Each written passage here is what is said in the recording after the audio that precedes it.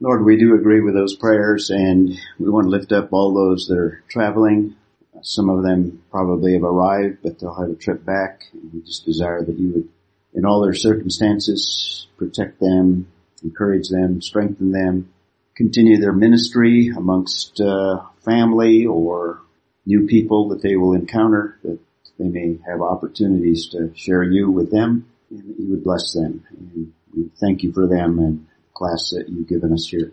We desire this morning to focus on your word and to glorify your name as we look at your plan that you have been pleased to reveal and the wonderful aspects of it and the encouragement that it gives us. And we desire that you be glorified in all things. Pray in Jesus' name. Amen. Great passage in Romans 8:28, full of interesting concepts. In fact, the next two verses as well. The sovereign plan of God, verses 28 through 30. We won't complete it today, but as I said on the email, the outline sheet that we've been using will not expire till the end of the year. So, in the book of Romans, I keep stressing, written to real people in a real time at a real city, and there were several churches in the city of Rome. All of them would have been familiar with the Roman Forum. This is the heart of not only the city, but the heart of the empire. And those of you that went on the Israel trip, you might remember that site right there. Unless your eyes were blurred with the rain. We had a little bit of a rainfall when we were at the Roman Forum, but still, I think, enjoyed what we were able to see. Is there in Rome, picture looks like polluted air? Is that always like that? No, it wasn't. Well, in that photograph, and a lot of times it's hazy. Yeah. You see, if you look at it in the distance, you see the blue cap, just misty. Yeah, I think it's just a little bit of a haze, but yeah, it's not as pristine as Greece or Greece. So we're looking at sanctification again. In fact, we're getting close to the end of chapter 8. In fact, I anticipate completing it, I don't know, maybe in a month. We'll see. 6 through 8. And chapter 8, magnificent passage giving us the power to be able to live the Christian life, or the power for sanctification. We have power over the sinful flesh, first 11 verses. Sonship of sanctification, 12 to 17. And even though it's not on the surface, kind of below the surface of the passage, the main emphasis, I think, is suffering in sanctification. Paul takes the big picture approach in giving us the perspective that we should have. So he deals with some spectacular, you might say, things relating to us. But underlying that is the concept of suffering. And in the midst of suffering, we need to keep this perspective. And he gave us a future hope, 18 through 25, that involves the entire universe. All of the created realm anticipates what we await. And if all of the creation, if all of the universe anticipates release, that's the essence of what we have there. We looked at the scientific aspects of it. If the whole creation anticipates that, then that should be an encouragement to us in the context and midst of suffering. So we looked at that future hope. And one of the main things that we have in the midst of suffering is the present support of the Holy Spirit. We saw that in verses 26 and 27. And we're in the portion 38 through 30, the sovereign plan, which also is designed to give us encouragement and hope in the midst of suffering. So I see suffering as the main theme, verses 18 through 30. Even though it's not on the surface there, what he's giving us is encouragement in facing suffering, because that's the main element that God will use in conforming us to his image and sanctification. So we have the promise of the plan, verse 28. We've been looking at it. And we've been working our way through different principles of sanctification. 21, suffering is God's main tool for sanctification. So even though it's not pleasant, not desirable, not something that we like or enjoy, we do everything we can to avoid it, yet God can use it, in fact does use it, to conform us to His image. Now we're talking about suffering not as a result of our own choices that are bad or evil or sinful. We're talking about just the normal suffering that others impose, or as a result of just living in a fallen world. He will use it. And one of the key passages is the one that we're going to focus in on this morning. Glorification, and he's transitioning from the lostness of this world and the sinfulness of it, and obviously the suffering involved in it, to that future glory that only those that know Jesus Christ personally will in fact experience.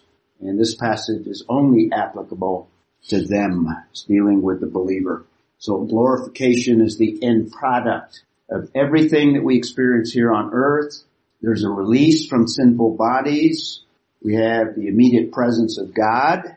And if you know eschatology or future things, Bible prophecy, some people talk about the end of the world. That's not accurate. There's an end of an age. And we were talking a little bit about it before we got started here.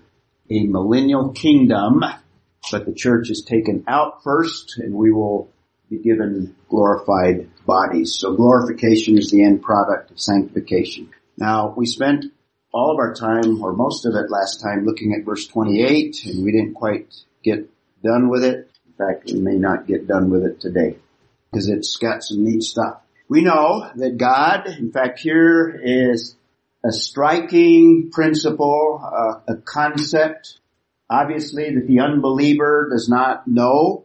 In fact, it does not apply to him. It only applies to those that have trusted in Jesus Christ. And it says, we know, in other words, Paul, fellow believers, the Church of Rome in the first century, but because it's inspired believers of all time, we know, focused on that knowing, that God causes all things to work together for good.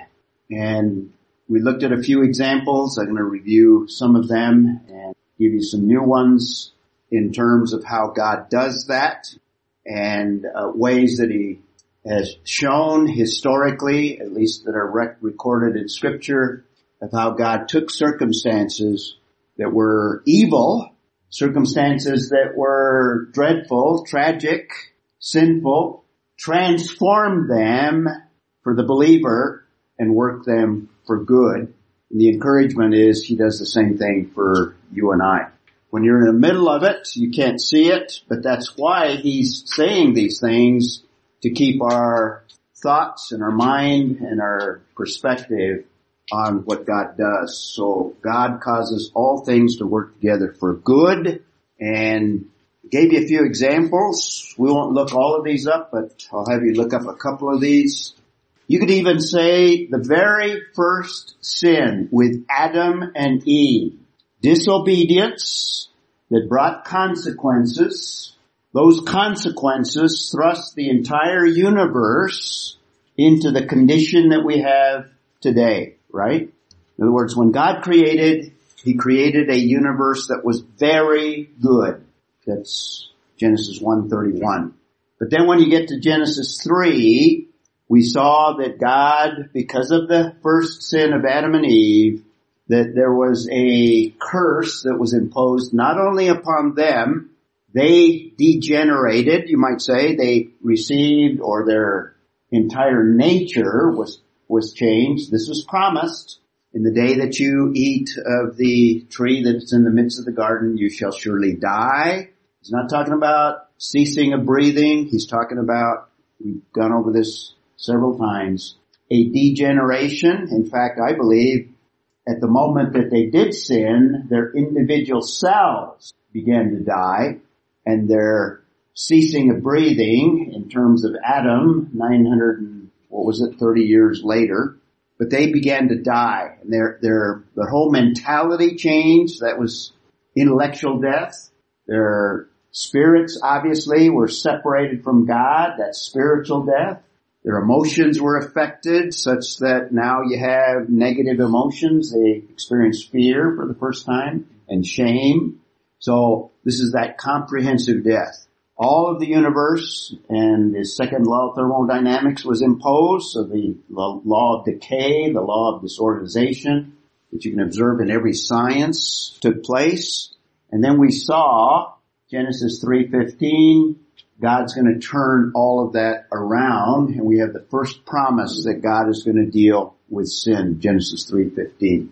It's going to come from the seed of the woman, in other words, a descendant of the woman, focused on a line of descendants that will come from Eve through Noah. In fact, the line goes through Noah.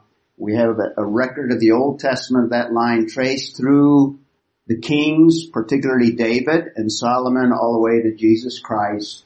He will deal in an ultimate way with sin and death. But even then, we have all of the prophecies that speak of resurrection. And that's the ultimate solution. And that starts in Genesis 3:15, where God's going to transform evil and use it for good. The example that we mentioned last time, a dramatic example in the book of Genesis, Joseph. And you remember? In fact, why don't we look that one up? That one's a good one to read. Somebody look up Genesis 50. You got it? And somebody else look up Deuteronomy 8. Who's got it? Dwayne, why don't you do that one? And Acts 2:23. In fact, I'm going to use that one on a couple of occasions today. You got it, Sandy? Let me give you the background of Joseph. Remember, Joseph was the youngest son at the time. The others were older, obviously, and grown, some of them, but he was the youngest. And God gave him visions, or dreams rather, and predicted certain things. And he tells the family of these dreams, which is a positive thing. The brothers were jealous. The brothers were angered. The brothers had animosity. First, they were going to kill him. And then the older said, no, let's make some money off of him. Let's sell him to this caravan. They probably didn't even know where the caravan was going. The caravan is heading to Egypt. So now their youngest brother, they got money for it, is transported to Egypt. Remember the story in the book of Genesis. And now in Egypt, God blesses him because God is going to use him and prepare him. So he spends years in Egypt. In the story of Genesis from, chapter 37, all the way to the end of the book. So a large portion of the book of Genesis is the story of Joseph. And he experiences lots of hardship. He's a foreigner in a foreign country, a young boy, probably a teenager, 17, I think, if I remember the chronology. And he ends up in jail, falsely accused. So he experiences all of these negative things. And God is working sovereignly. In fact, that's what we're going to talk about, this sovereign plan. And eventually, God blesses him such that he ends up, because of his wisdom, and is recognized by the Pharaoh, second in command over the world empire of that day. Egypt was the power of the day. It was like the United States, you could compare. They were the main power. Similarity between Daniel and Joseph. Yes. Both of the teams taken away out of the land, and both of them made close to the leader of that nation. Exactly. And, both suffered. Both suffered, and both had lots of some dreams and temptations. Yes, some parallels there. So there's a lot of parallels. And through this, God is working, brings a famine in Canaan, and the rest of the family end up in Egypt. And Joseph, in his wisdom, is working such that he is bringing the family together. This family that God has made tremendous promises was on the verge of ripping itself apart. You see that in Genesis 37:38. And God, over several years, over lots of time, brings about the bringing together. And what does Joseph say? How does he interpret it in Genesis 50, 19, and 20? Go ahead, Dave. Joseph said unto them, fear not, for am I in the place of God? But as for you, you thought evil, but God meant it unto good, to bring to pass, as it is this day, to save much people. Okay. They meant evil. Great evil. In fact, they were going to kill him. God took all of those circumstances over many, many years, turned it around, transformed it, and he saved the family through Joseph. Because God made promises. This is that sovereign plan. God made promises that he is in history, worked all of those circumstances.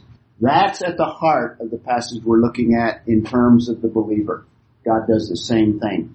He worked it for good. They meant evil. He worked it for good in their lives. Now, obviously, there were a lot of consequences that they had to suffer that they brought on themselves because of their sin, but eventually, because God made those promises, he's going to fulfill it.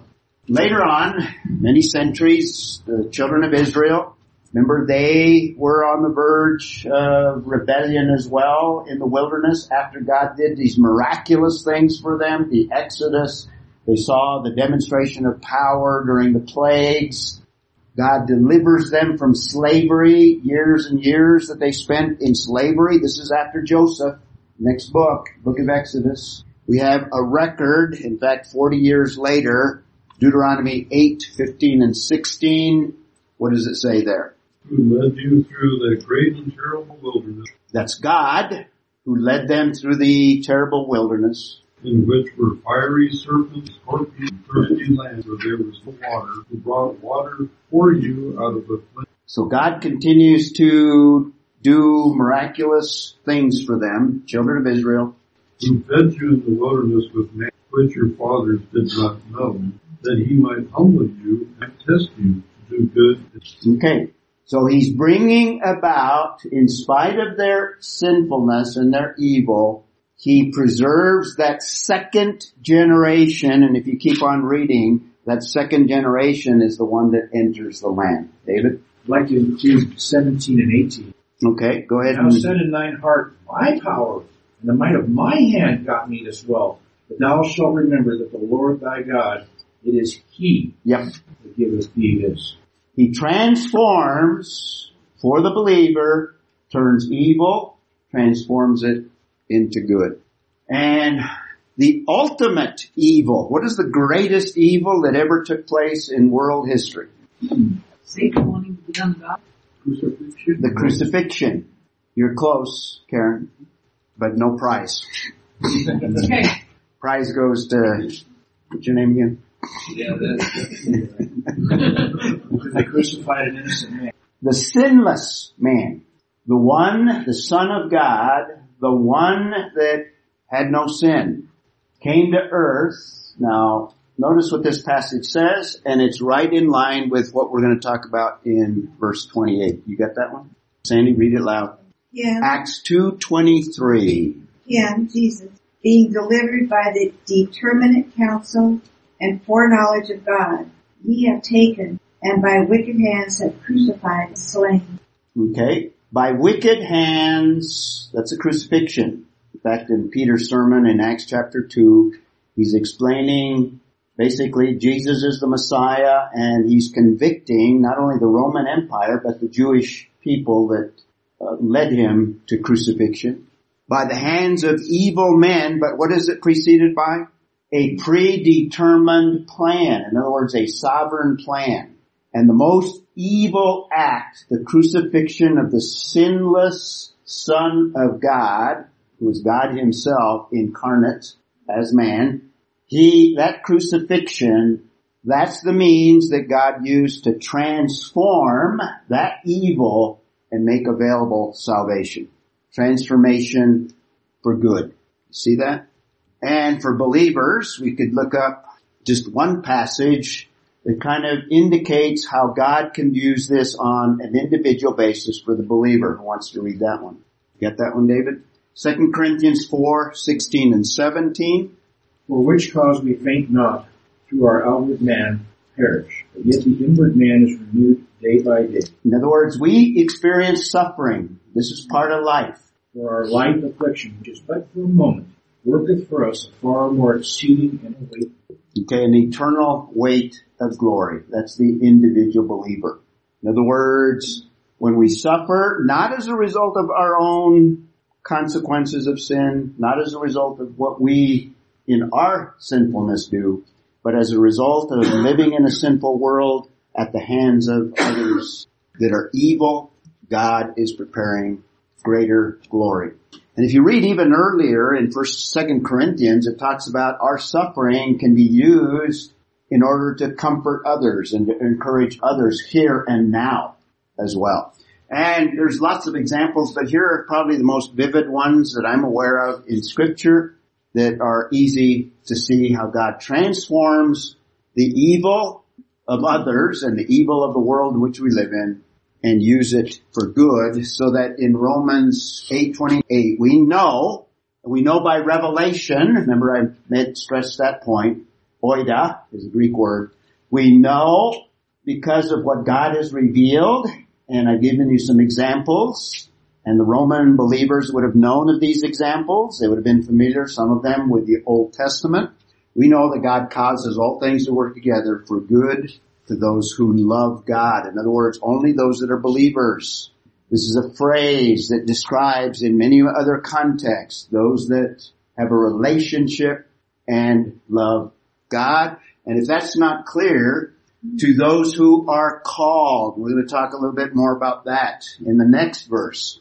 Last week we focused on that idea, those who are called. I think it's a kind of a special word. I gave you a word study on it. There's the noun form in verse 28. There's a verb form in verse 30. And Maddie has a couple of questions on those words. Question in your last slide. Yeah, okay, go ahead. So when Joseph walked, because you weren't here last week. Right. But Joseph says to them, "Been done lie." Yes. So not only did his family benefit, absolutely, but the known world in that time was saved because of it. And we can't say that all of them were help me like this. You're saying. I think I know what you're saying. Yeah. Yeah. Can you help me get something more? Well, the ultimate good that is only for the believer, but there's kind of a residue or there's an overflow of God's good that others benefit as well that are not believers.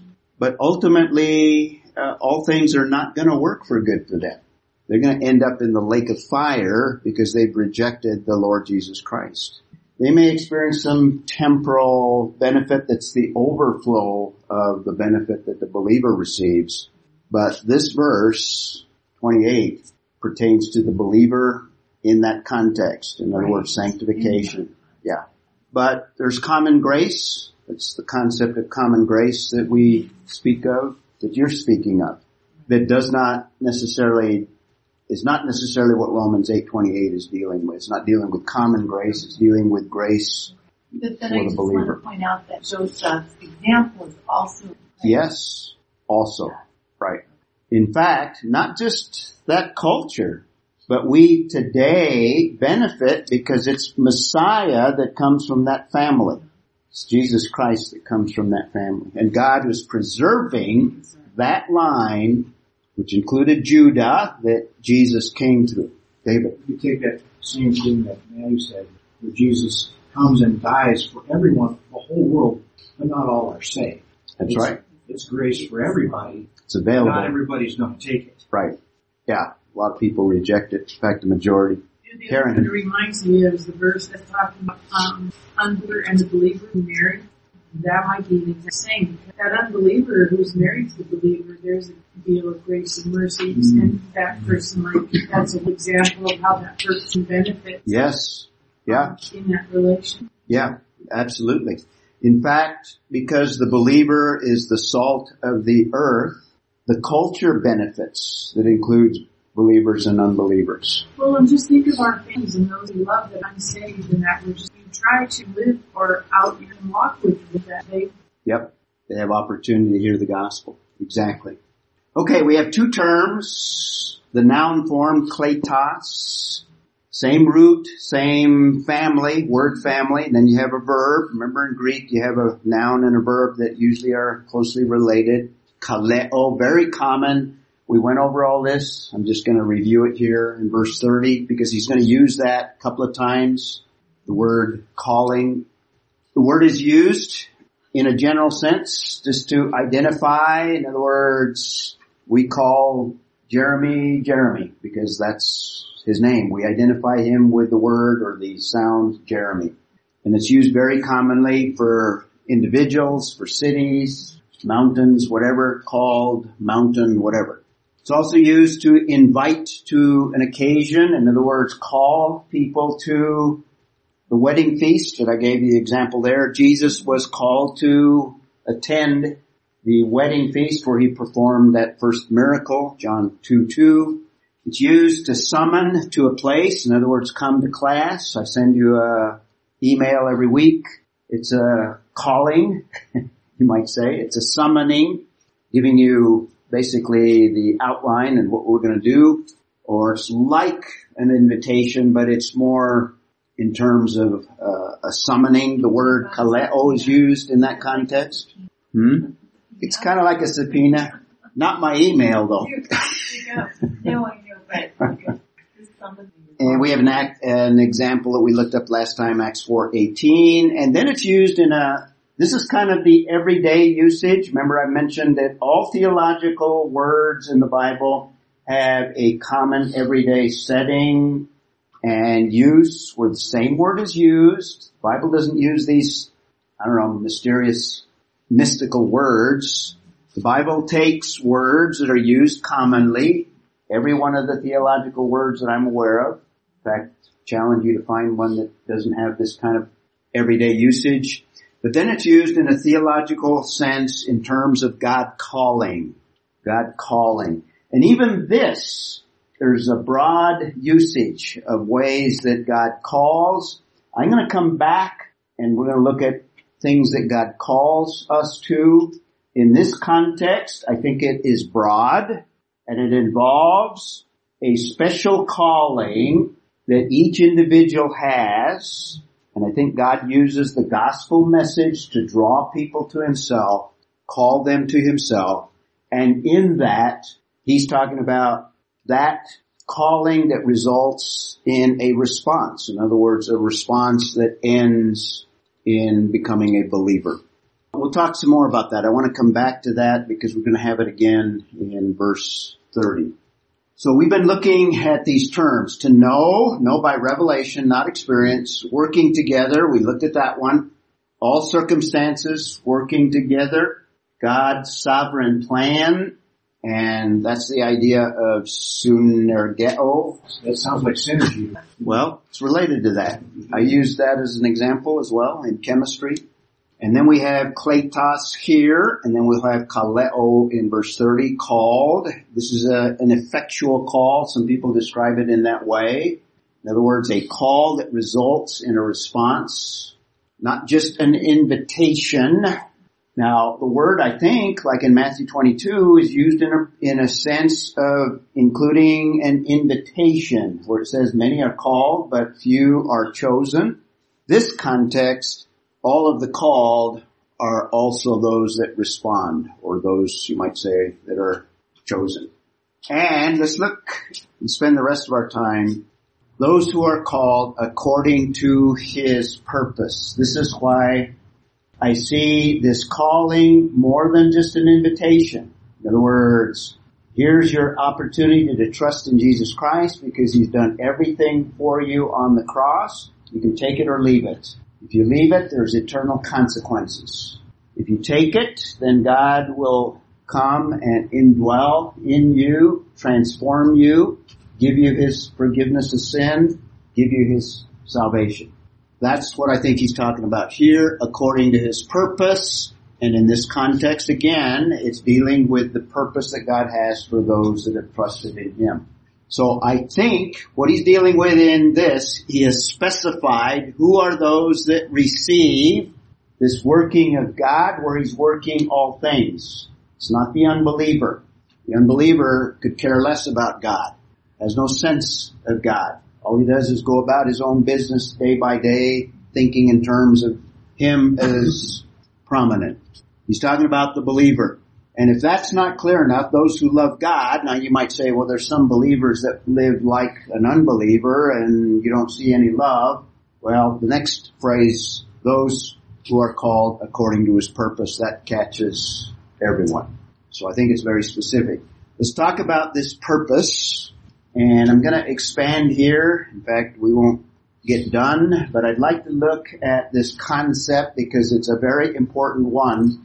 In the context of suffering, God has a plan. And not only in suffering, but in every area, there is a purpose that God has. And I went into a lot of detail in the course that I just taught. In fact, Sandy took it.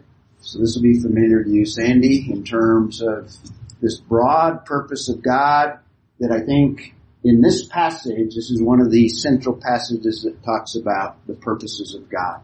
There's a revelation of this plan, and let's take a look at that revelation of the plan. The plan, there's many terms. I don't want to spend a lot of time here, but this concept is Old Testament. This concept is also New Testament, so you would expect some Hebrew terms, Old Testament terms. You want to pronounce that one for me? Yatsar. There we have a Hebrew student. Yatsar, translated purpose or plan in the Old Testament. Can have other uses as well. Yatsar. Here's another one. Ya'atz. Sometimes it has a translation of counsel. In other words, God's counsel. And what I think is in view is kind of a Trinitarian idea. In other words, God the Father, the Son, and the Holy Spirit counsel together to bring about certain things in history. When God created the universe, He had a plan for it. That plan He has revealed to us in Scripture, and sometimes He uses these terms to describe that plan. And the wonderful thing is those that have trusted in Jesus Christ fit in with that plan. Now there's a plan for the unbeliever, but it's not very positive. So the counsel or advice, yatzah or ya'atz, yatzar, ya'atz. And then in the New Testament, proorizo, we're going to look at that word. We're going to come back to it. Predestined, that's the word that we have in verse 29. So we're going to take a close look at it, not today. It also can be translated purpose. In some context, the purpose of God or this predetermined idea. In other words, God has determined many things ahead of time. History is just a record of what God revealed early on. In fact, Bible prophecy is the study of how God has revealed things that have taken place. In fact, many of the things in the life of Christ were predicted hundreds of years before. And in the case of Genesis 3:15, thousands of years before. Jesus is the seed of the woman that's predicted in Genesis 3:15. There is still in the future from our time things that have not been fulfilled yet. We call that Bible prophecy from our perspective. So one of the words that is used to describe this plan, proorizo, and protasso, to fix or to determine something. Sometimes it's used to describe this plan that God has. It's fixed. It's determined. In fact, it's predestined. It could be translated in that way. And the word that we have here is prothesis. Prothesis, to predestine, or it could be translated as purpose. They're kind of interchangeable. All these three are somewhat synonymous, describing this broad plan. This is the word that we have in this context. I should have included purpose for it. That's the word that's translated according to His purpose in Romans 8:28. So let's look at some examples, and we'll spend the rest of the time where God acts sovereignly, totally in control. And I've made the point over the natural realm. There's lots of examples of that in Scripture. We've looked at that. And in general, and I've got some of these on slides because I made slides for them when I was teaching it. So here's one, Psalm 33, kind of in a general, broad sense, verses 10 and 11, 33, 10 and 11. The Lord nullifies the counsel of the nations. One of the Hebrew words, be the second one. Ya'atz. The Lord nullifies the plan, you might say, or the counsel, or the desires of the nations. So God overrides what happens on a broad basis, even the nations. Some believers think that God worked to nullify the plans of Hillary Clinton to bring about things, and I'm not going to comment further on that. The Lord nullifies the counsel of the nations. He frustrates the plans. Now he gives lots of latitude, and he does lots of permitting, you might say, but ultimately anything that he is going to accomplish that goes against that, he can frustrate it. He frustrates the plans of the peoples. In the same word, the counsel of the Lord stands forever. In other words, what God has determined, that's going to stand forever. Not even nations can thwart what God has planned. And then the verse goes on, the plans, a different word, probably the Yatsar, probably. The plans of his heart from generation to generation. In other words, long periods of time, generations all the way into the millennial kingdom. God is going to accomplish what he has determined. Okay? So that's kind of general. If you want an individual passage, a good one in the Old Testament is Psalm 139:16. Your eyes have seen my unformed substance. Here's for pro-life people that believe that God is at work in the womb, and most believers believe that. God, your eyes, speaking of God, have seen my unformed substance. He's speaking of in the womb. And in your book, I use this because God has a record. Remember, he sees all things. He knows all things. Nothing's secret to him. He knows our thoughts, our hearts, every individual. And in your book, there's a record. We're all written, the days were ordained for me. Another idea of a plan. God has ordained certain things or determined certain things. One of the words that I alluded to earlier. In your book were written the days that were ordained for me, when as yet there was not one of them. And in this context, he's talking about being formed in the womb, basically. So before day one, God already has a plan for individuals. So it can apply to individuals. There's lots of passages where God has cared for Israel. We read one of them, that passage that we talked about in Deuteronomy. There's many others. In fact, you want some other ones, you could use that Genesis 50 passage as well. Even before Israel was a nation, God was working. But you have passages like Jeremiah 29:11, when they are about to go into exile, God is going to discipline them. For I know the plans that I have for you. This is Jeremiah 29:11. God has plans for Israel. He's going to restore them. And in fact, he's going to restore them to prominence after he deals with the church age. It's the next period of time. But in Jeremiah 29:11, for I know the plans that I have for you, declares the Lord, plans for welfare, not for calamity. They're going to face calamity. They're going to go into exile. But that's not going to be the end of the story. Not for calamity, to give you a future and a hope. So God is going to care for Israel, and he's preserved them in spite of the Hitlers of the world, in spite of the Spanish Empire that tried to exterminate them, in spite of even earlier in the time of Esther when the Persian Empire tried to destroy them. This is after that. In spite of anti-Semitism today, God continues to preserve them because they have a future and a hope. Because he has it, that's based on the covenant. He made a covenant and promises that are not yet fulfilled. Right. There's a plan. He's going to honor his word. Yeah, and he's laid it out. Not Exactly. because anything done, because of Exactly. In fact, Israel experiences discipline. Isaiah 5:19. Who say, let him make speed, let him hasten his work, that we may see it, and let the purpose, this is in terms of Israel, purpose of the Holy One of Israel draw near and come to pass, that we may know it. Now it anticipates God dealing with Israel, and even in Isaiah's day, there was great apostasy and decline, but God reminds them of a plan, and there's other verses as well, also in Jeremiah. There's a plan to rebuild Israel. Now most of these passages deal with after the exile. We won't go over them.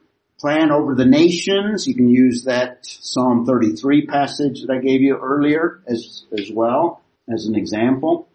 And even in the life of Jesus, you see examples of God working sovereignly. And then the passage that we looked at earlier, the crucifixion, let's look at it again. This man, capitalized, Peter in this sermon, delivered up by what? A predetermined plan. In fact, it is predetermined all the way back to Genesis 3:15. The serpent is gonna what? Bite the heel. Now it's kind of cryptic and it's not clear, but if you put together all of the progress of Scripture and Revelation, most theologians believe it's a reference to the Messiah or to Jesus Christ. Now Christ will inflict a fatal blow, ultimately crushing the head of the serpent, but he will experience a blow. That's the predetermined plan. And this plan was before the foundations of the world, before God even created. And he's working through history to orchestrate that plan.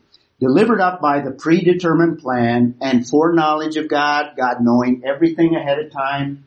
In fact, that's the word that we have here in this context again. In fact, all of these words are going to come together when we get to verse 29 and 30.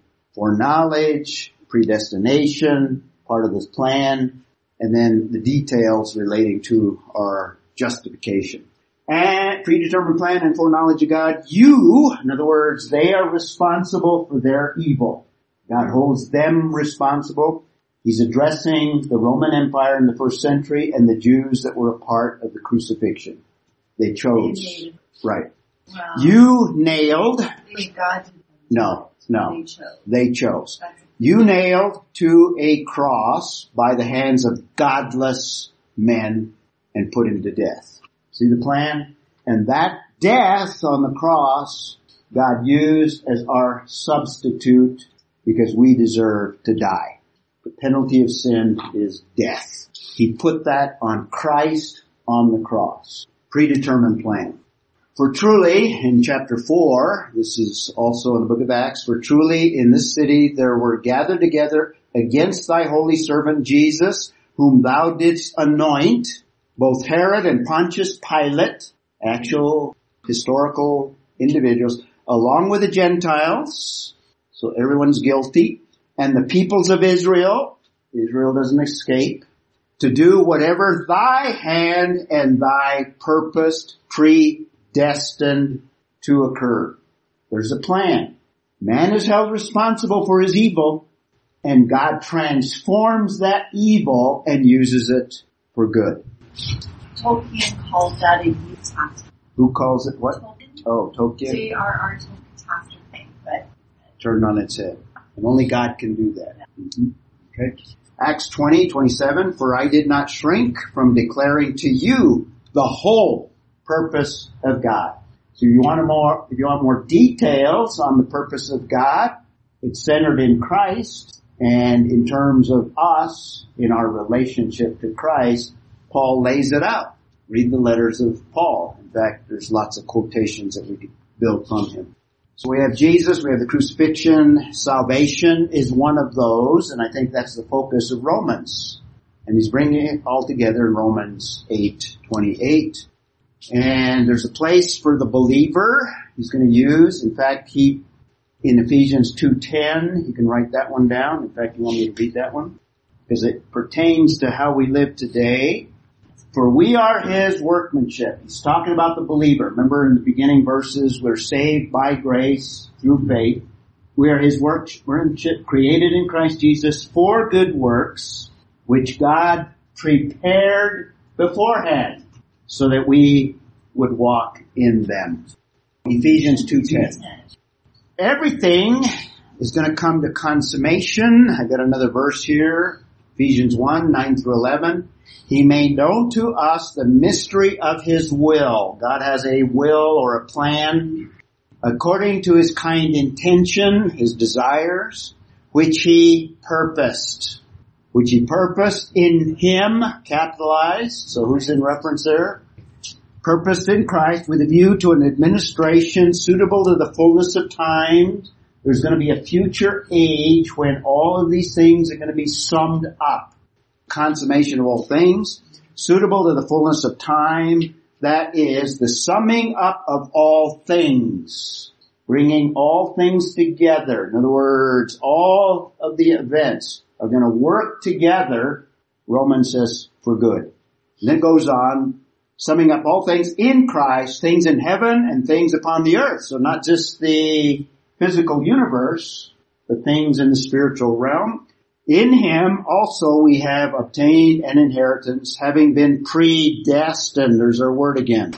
According to His purpose. There you go again. Who works all things after. There's another word that we've looked at. The counsel. Remember I used that one at the very beginning. The counsel of His will. All things are going to sum up.